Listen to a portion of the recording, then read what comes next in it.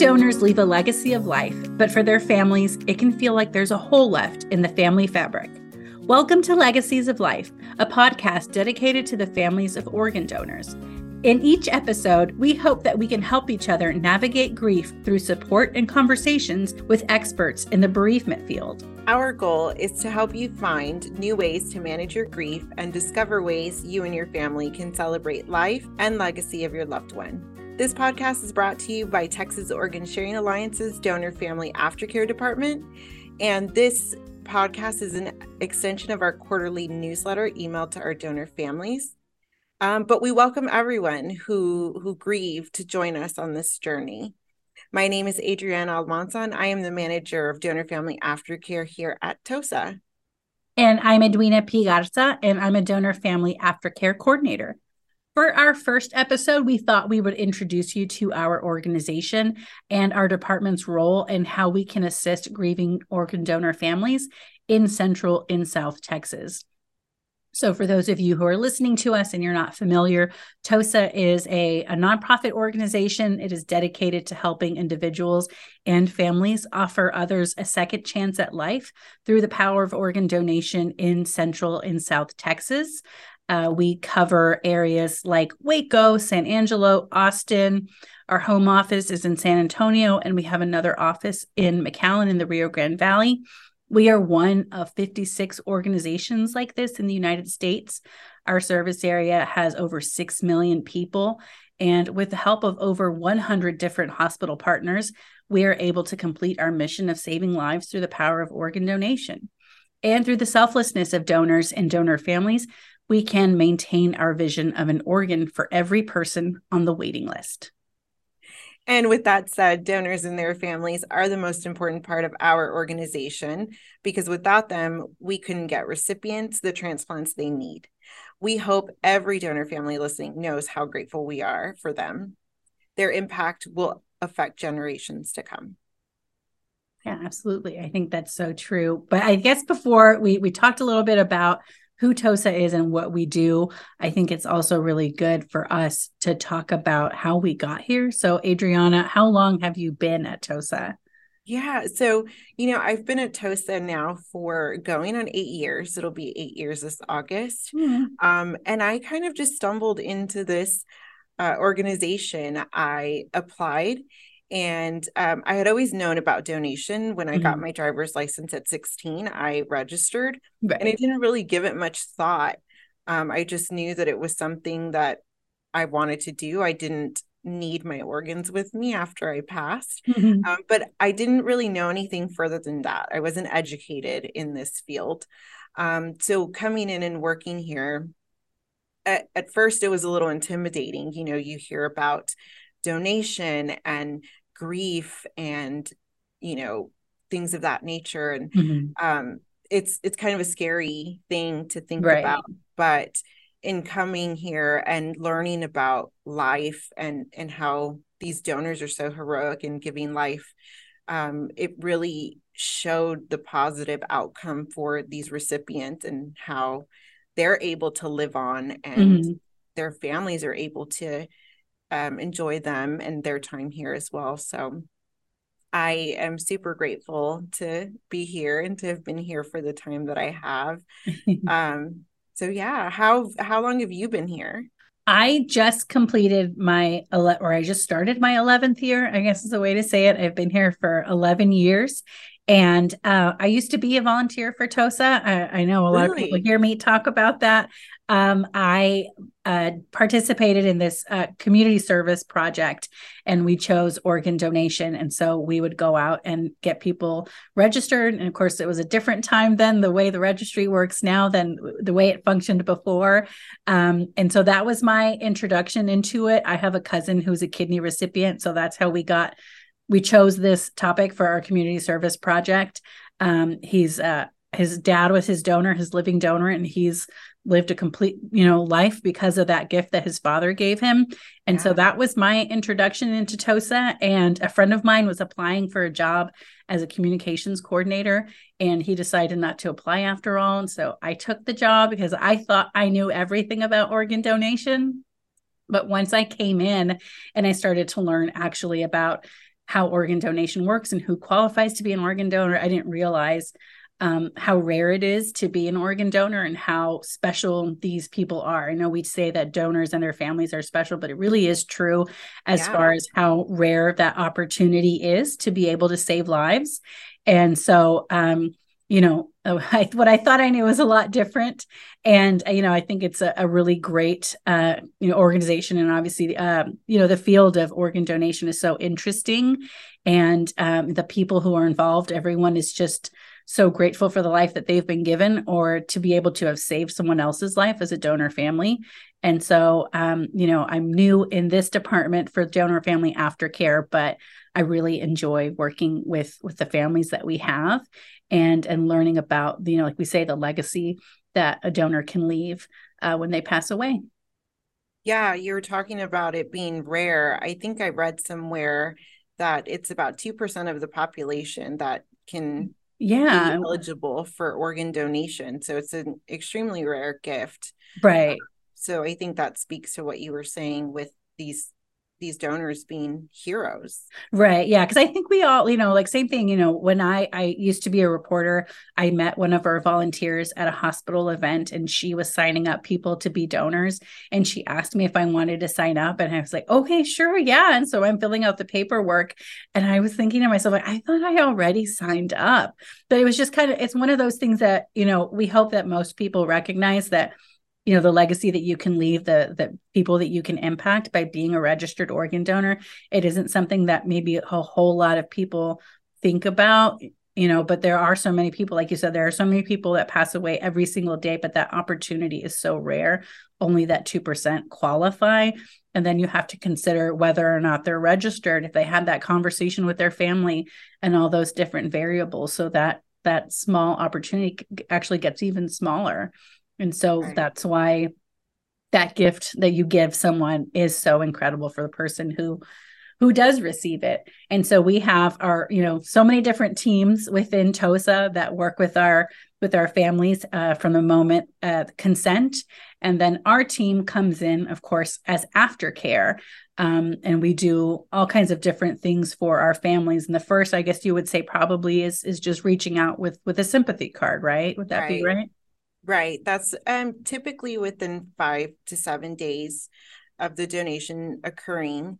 And then shortly after that, we like to give our families a little bit of time to go through the early stages of their grieving before we give them the information on the outcome of their loved one's donation. So usually we'll provide information on what organs were able to be recovered and transplanted Mm-hmm. and what organs were able to go to research if they opted for that special opportunity as well. Right. And that outcome packet also has different bereavement resources for families that, maybe have people of all different ages that need some sort of help. And I think there's even internet resources and books and all kinds of things that they may find useful for them as Right. well. Right. And, when I first started here at TOSA, we didn't have that folder. Mm-hmm. We still provided the outcome letter.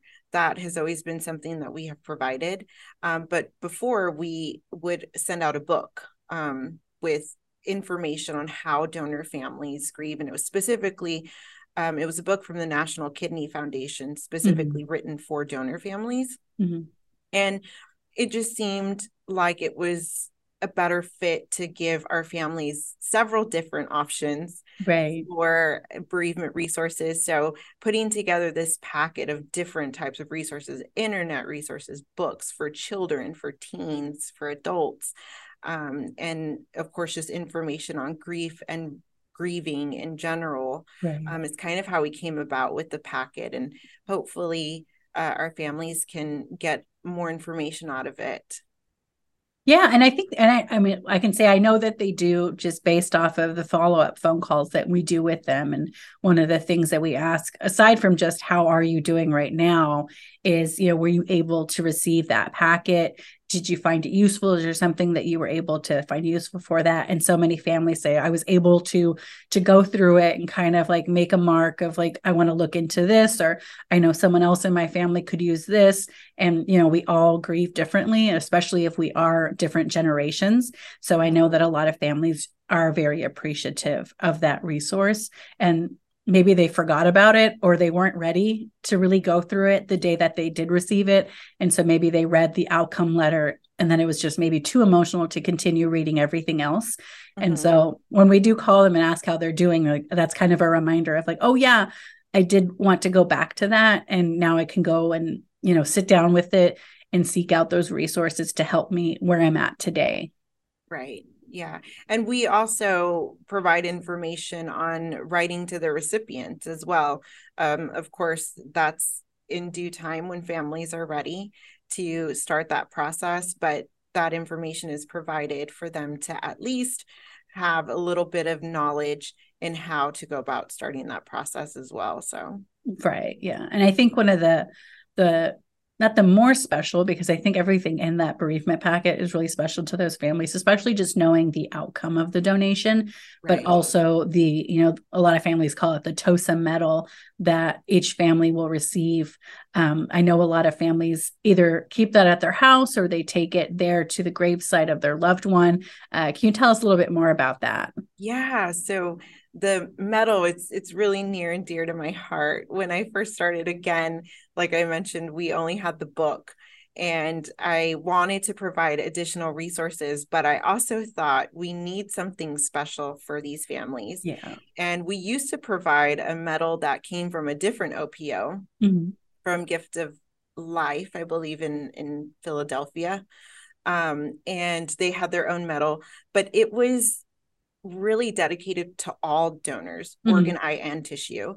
And while we honor all donors, of course, donors that come through TOSA specifically are organ donors. And so they Right. don't always, um, they're not always eligible for The other tissue or day. cornea donation, Yeah. even though they are organ donors. So I wanted to create something that was specific to the donors and their families, that came through our organization. So I got with one of our local vendors here in San Antonio, and we came up with a mock of the medal with our logo and Mm-hmm. kind of just a little bit of a description. There's two hands that are holding our TOSA logo heart.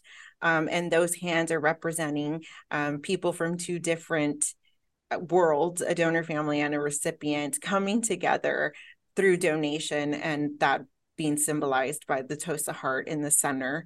And then, of course, having our name on there, and then organ donor to specifically honor Right.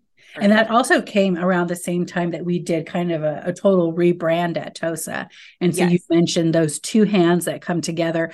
Our logo, for people who aren't familiar, is a heart with kind of an infinity sign in with it.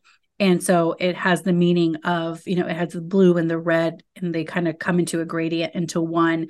And that's meant to signify through death that we can give life as organ donors. Right. And that infinity sign can also mean, the figure 8 as well, which is the 8 lives that you can save as an organ donor. So all that ties in together really neatly, and it's so pretty whenever you get to see that medal. I know a lot of families really enjoy just that whole packet as a whole. Everything that it has in there is so special. And whenever we do get to speak to those families with those follow-up calls, they're always so happy to have received that, because obviously you never forget the loss of your loved one, especially in that first year, those first few months. And I think it comes at a time when families really need it, and it has all of this stuff for them that is so beneficial. And then aside from our follow-up calls that we do with each family, beyond that, we also do, anniversary cards, and, Yes. the opportunity to participate in all kinds of different events. What other things that we do that we can help engage our families? So we do have our Wall of Heroes here at our headquarters office in San Antonio. It is the heart of our campus. Our CEO, Joe Nussbaugh, felt it was very important to have that be the focal point of our new building when we moved in here back in 2020, right before COVID. And it serves as a reminder for all of the staff and even just those who come visit our campus.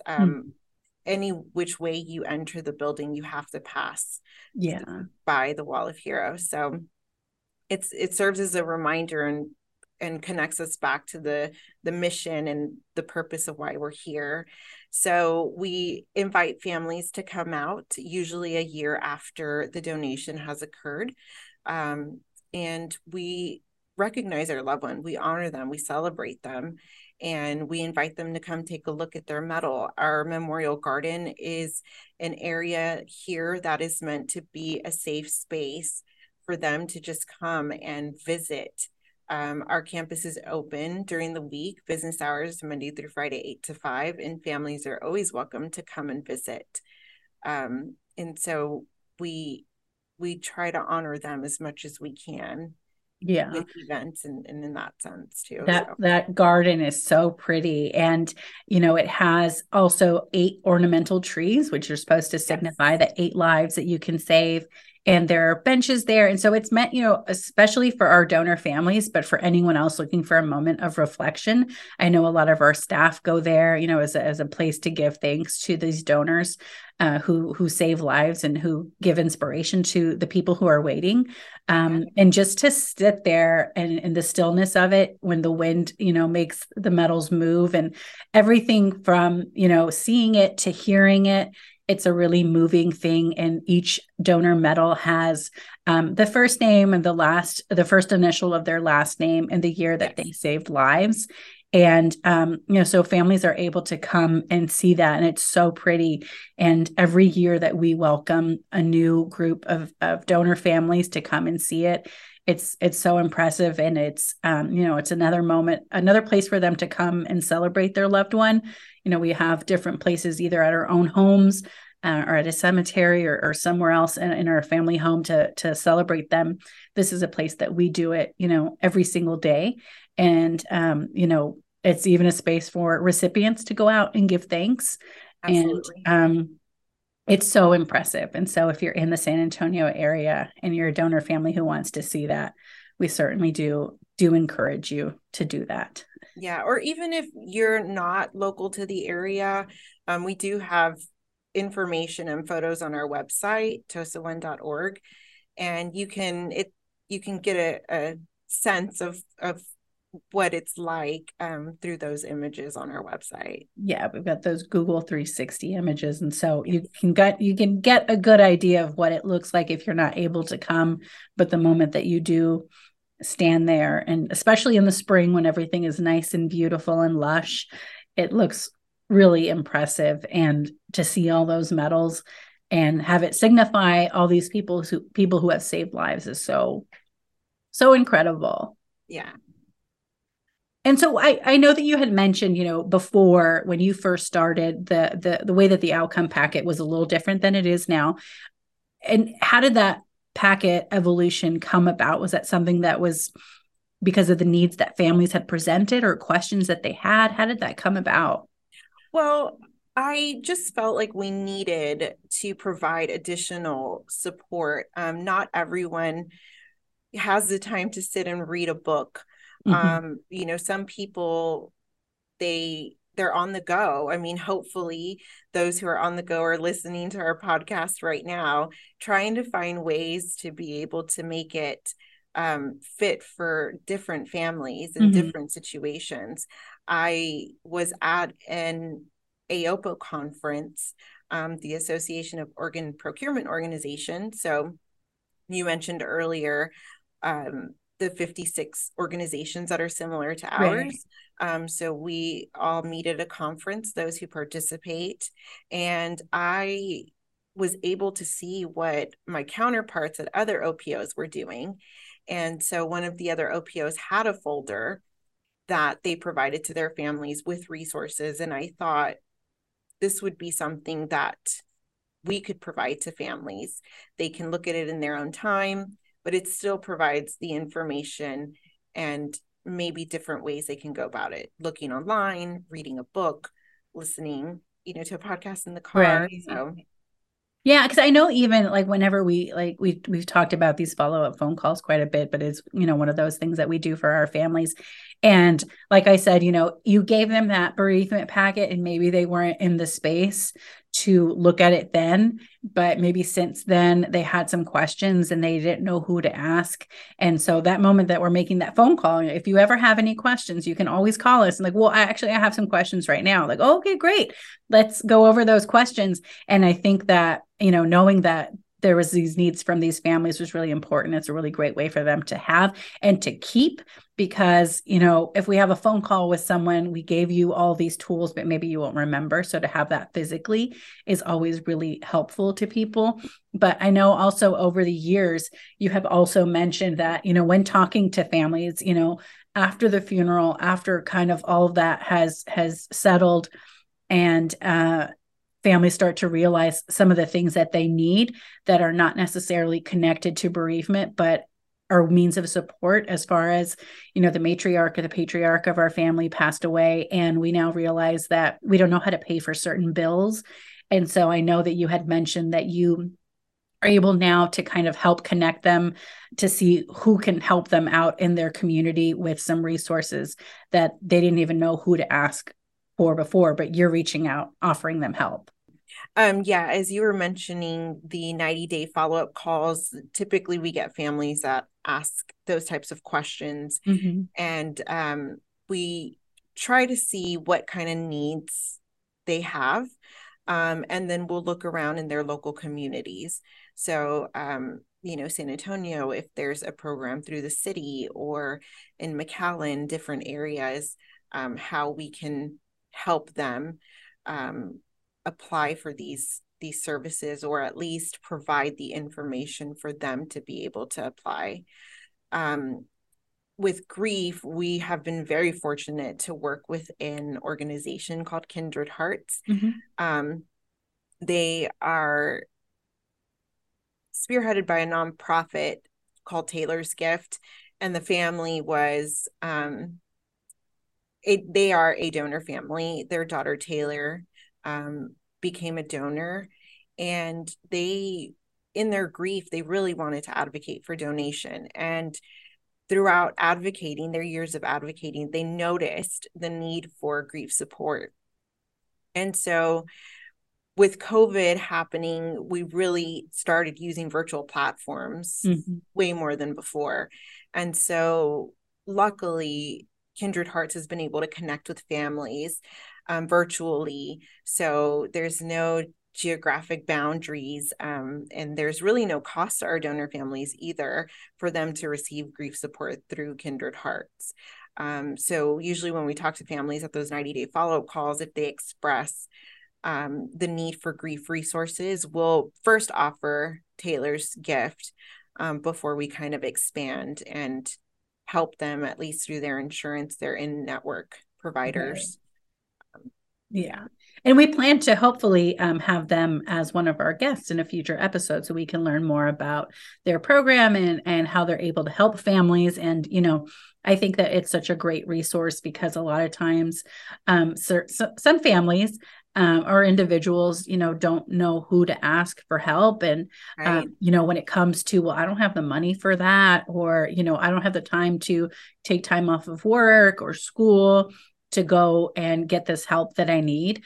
So I think that this is really helpful for those people who meet that specific need. And, their families, whenever you do offer that resource to them, they're like kind of a bit of a sigh of relief. Like, I have this need for help, and now I probably can get that help. And that is so special, especially when you tell them this is especially for a family like yours. It helps you, because maybe sometimes a lot of families, we don't really talk about donation too much, maybe in our communities or our families. So you don't recognize that there are other donor families nearby us. And so it is such a unique experience that this resource, Kindred Hearts, is so special for these families.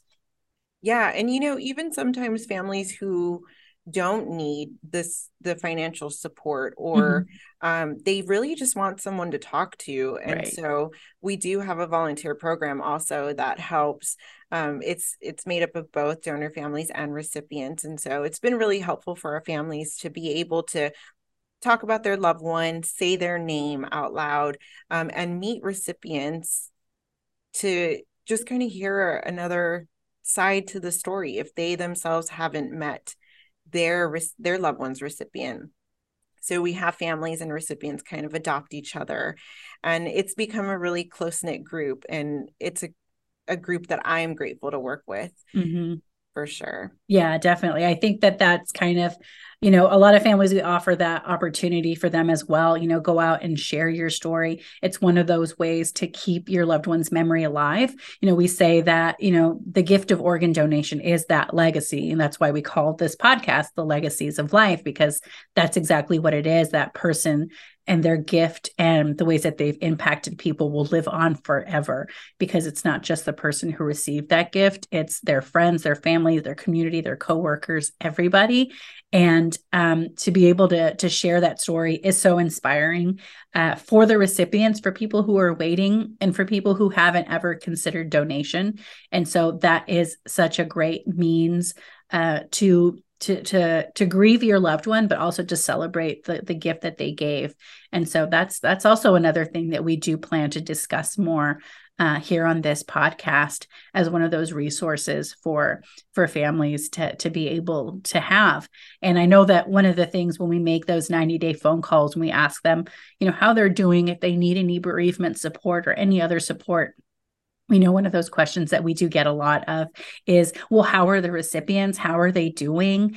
And, as far as we know, they're doing okay. They have that gift that they've been given, but we haven't received, any correspondence from that recipient. And so we always try our best to encourage the donor family to reach out first, which we know, or at least in my experience, I know a lot of families say, well, I want them to write me first. And it's Yeah. kind of hard because, I used to be a communications coordinator, so I spent a lot more time with the recipients, and Mm-hmm. those recipients sometimes say, well, I don't know how to reach out to my donor family. I don't know what to say.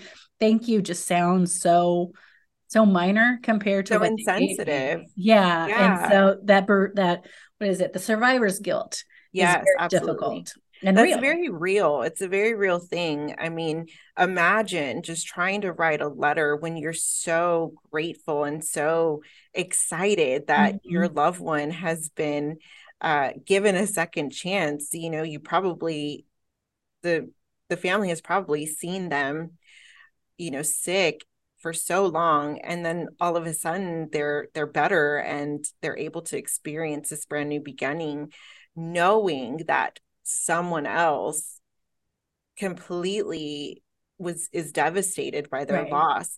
How do you write correctly, Hmm. or how do you even say the right words? I mean, not even correctly, but just how do you say, I'm so appreciative, because Right. it just seems so insensitive. I mean, someone passed away. So I can imagine how difficult it would be for recipients. And usually, what I like to tell both recipients and families is to write with the intention of just reaching the other person to let them know about yourself or about your loved one. Right.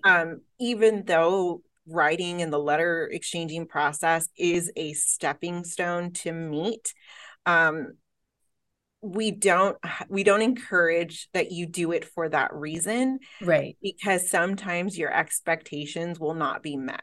Right. Unfortunately, the other party may not be in a place to Hmm. write. I mean, you we talked earlier about families losing someone and then needing these financial resources. So needing to kind of cope with everyday life, before sitting down and writing a letter, it can take time. Hmm. And recipients, I mean, completely navigating through your physical healing process, and then trying to live your new normal with doctor's appointments and medications and things of that nature. So it's difficult for both parties, and really it's exchanging letters comes at a time when both are ready to do so. Right. But at that point is when I like to tell them just right to let the other party know how you're doing. So recipients, let them know how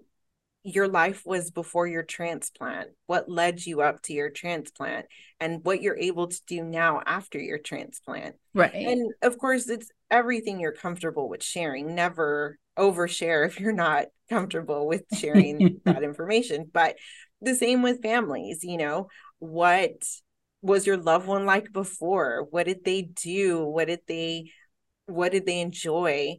And then if you're comfortable with sharing what led you up to the donation process, then by all means. And then now how you're grateful for these recipients and you hope that they're doing well. So those are the things that I like to highly recommend to our families and recipients when they consider writing to each other. Before we end our episode today, we wanted to share with you this special letter that we have received from a grateful recipient family. This is a message from Heart recipient Grace and her mom, Jamie. Dear Heart Hero family, I first want to offer my condolences on the loss of your loved one. I cannot imagine the pain that you are going through, but through your grief, you gave my child the ultimate gift. You gave her the chance of life. I don't have the words to convey my thanks to you and your loved one who gave my daughter the opportunity for life. My daughter was born with a congenital heart defect and didn't have any medical intervention until she was almost 2 years old because she was born in China. She's had multiple open heart surgeries to help, but when she got older, it was evident that her heart was slowly failing. She wasn't able to participate in anything physical because her lips would turn blue and she'd be out of breath.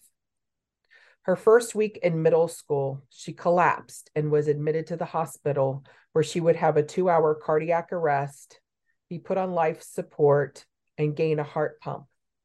She lived with it for over a year until she had a second stroke, and she was admitted back into the hospital. Our family was losing hope that she might not make it. We were so close to being put into hospice care when your family stepped in and saved my daughter's life. She is now 15 and thriving in high school. She walks almost 3 miles every day, and she couldn't do that before. She's in choir and guitar club, and she's finally able to have a social life. She's learned to skateboard, and she can eat her favorite foods again. She finally grew and gained weight, and she has already grown like 3 shoe sizes this past year. Your loved one's beautiful heart has greatly impacted our lives. Your loved one lives on in my child, and she makes sure to take good care of it. I think of you and your loved one every day, and I send love and light to you all because in your tragedy, you made the decision to give life to someone else. I can't even begin to process or understand. I just want you to know that we are so thankful. We wanted to do something for you on the 2nd anniversary of your loss. We made a Build-A-Bear on my daughter's 15th birthday. And if you push the belly, you should hear the heartbeat of your loved one in my daughter's chest.